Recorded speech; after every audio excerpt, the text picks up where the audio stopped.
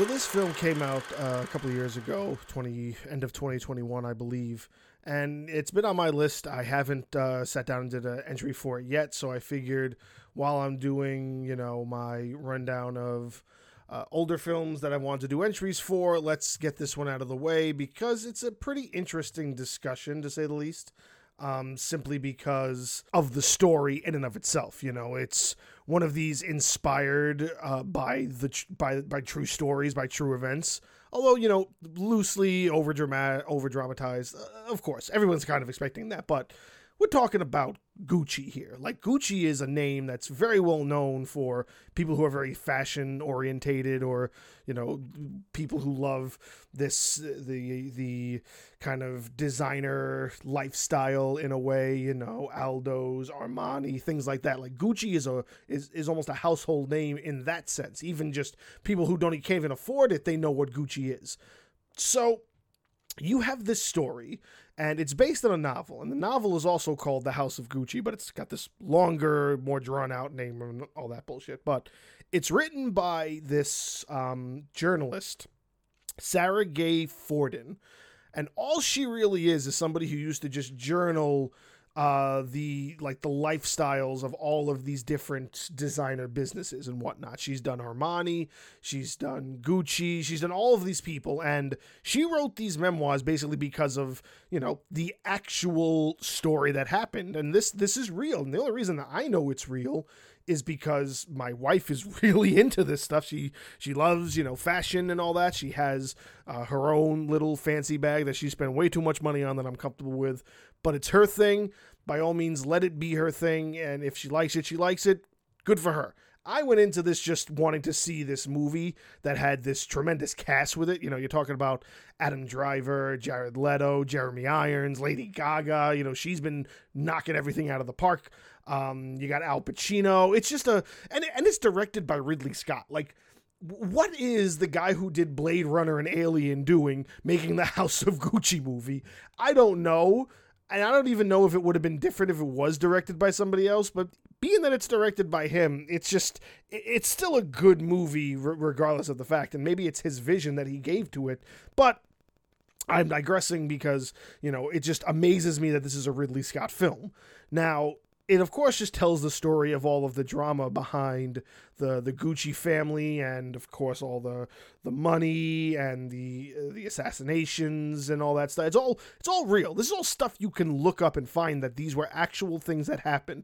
His wife went on trial. The man who, what's his name? What's the guy's name that's actually the one who sort of took over Gucci? So Gucci was a family business. And then you had the youngest son, I believe it was. I forget his name.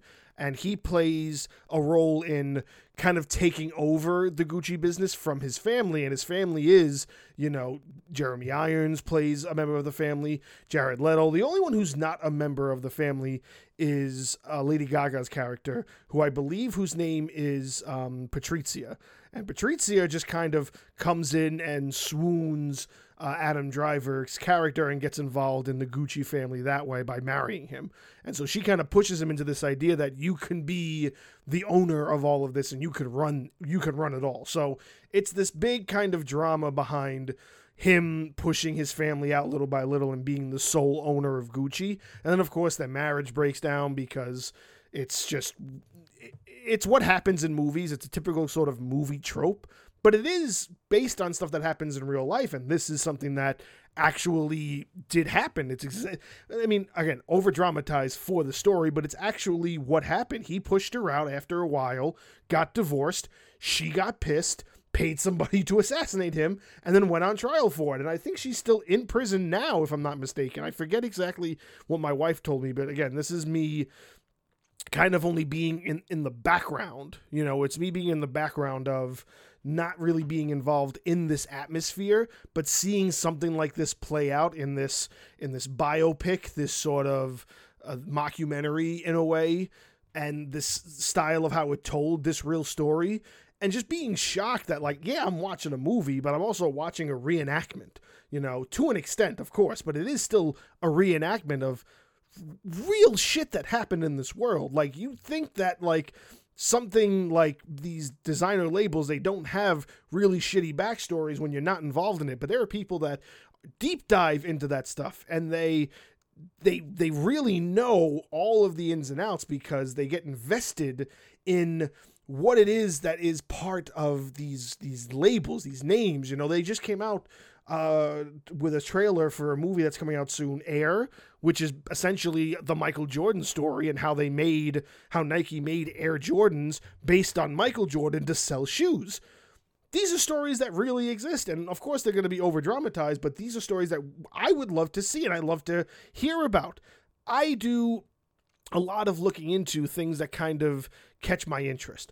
Again, Gucci is not something that's going to catch my interest, but this movie I had to sit down and watch, and I'm not disappointed in it. It really was a good movie start to front, and it just makes it even better that it's still relatively accurate to what really happened in real life.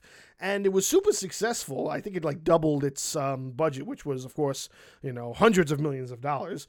And it's a Ridley Scott film that just was sort of, I think it's the last film he did. I don't think he has anything coming out recently or is going to have anything coming out soon. So for it sort of being his most recent film, it's top notch. It really is. It's something that's really, really good to sit through.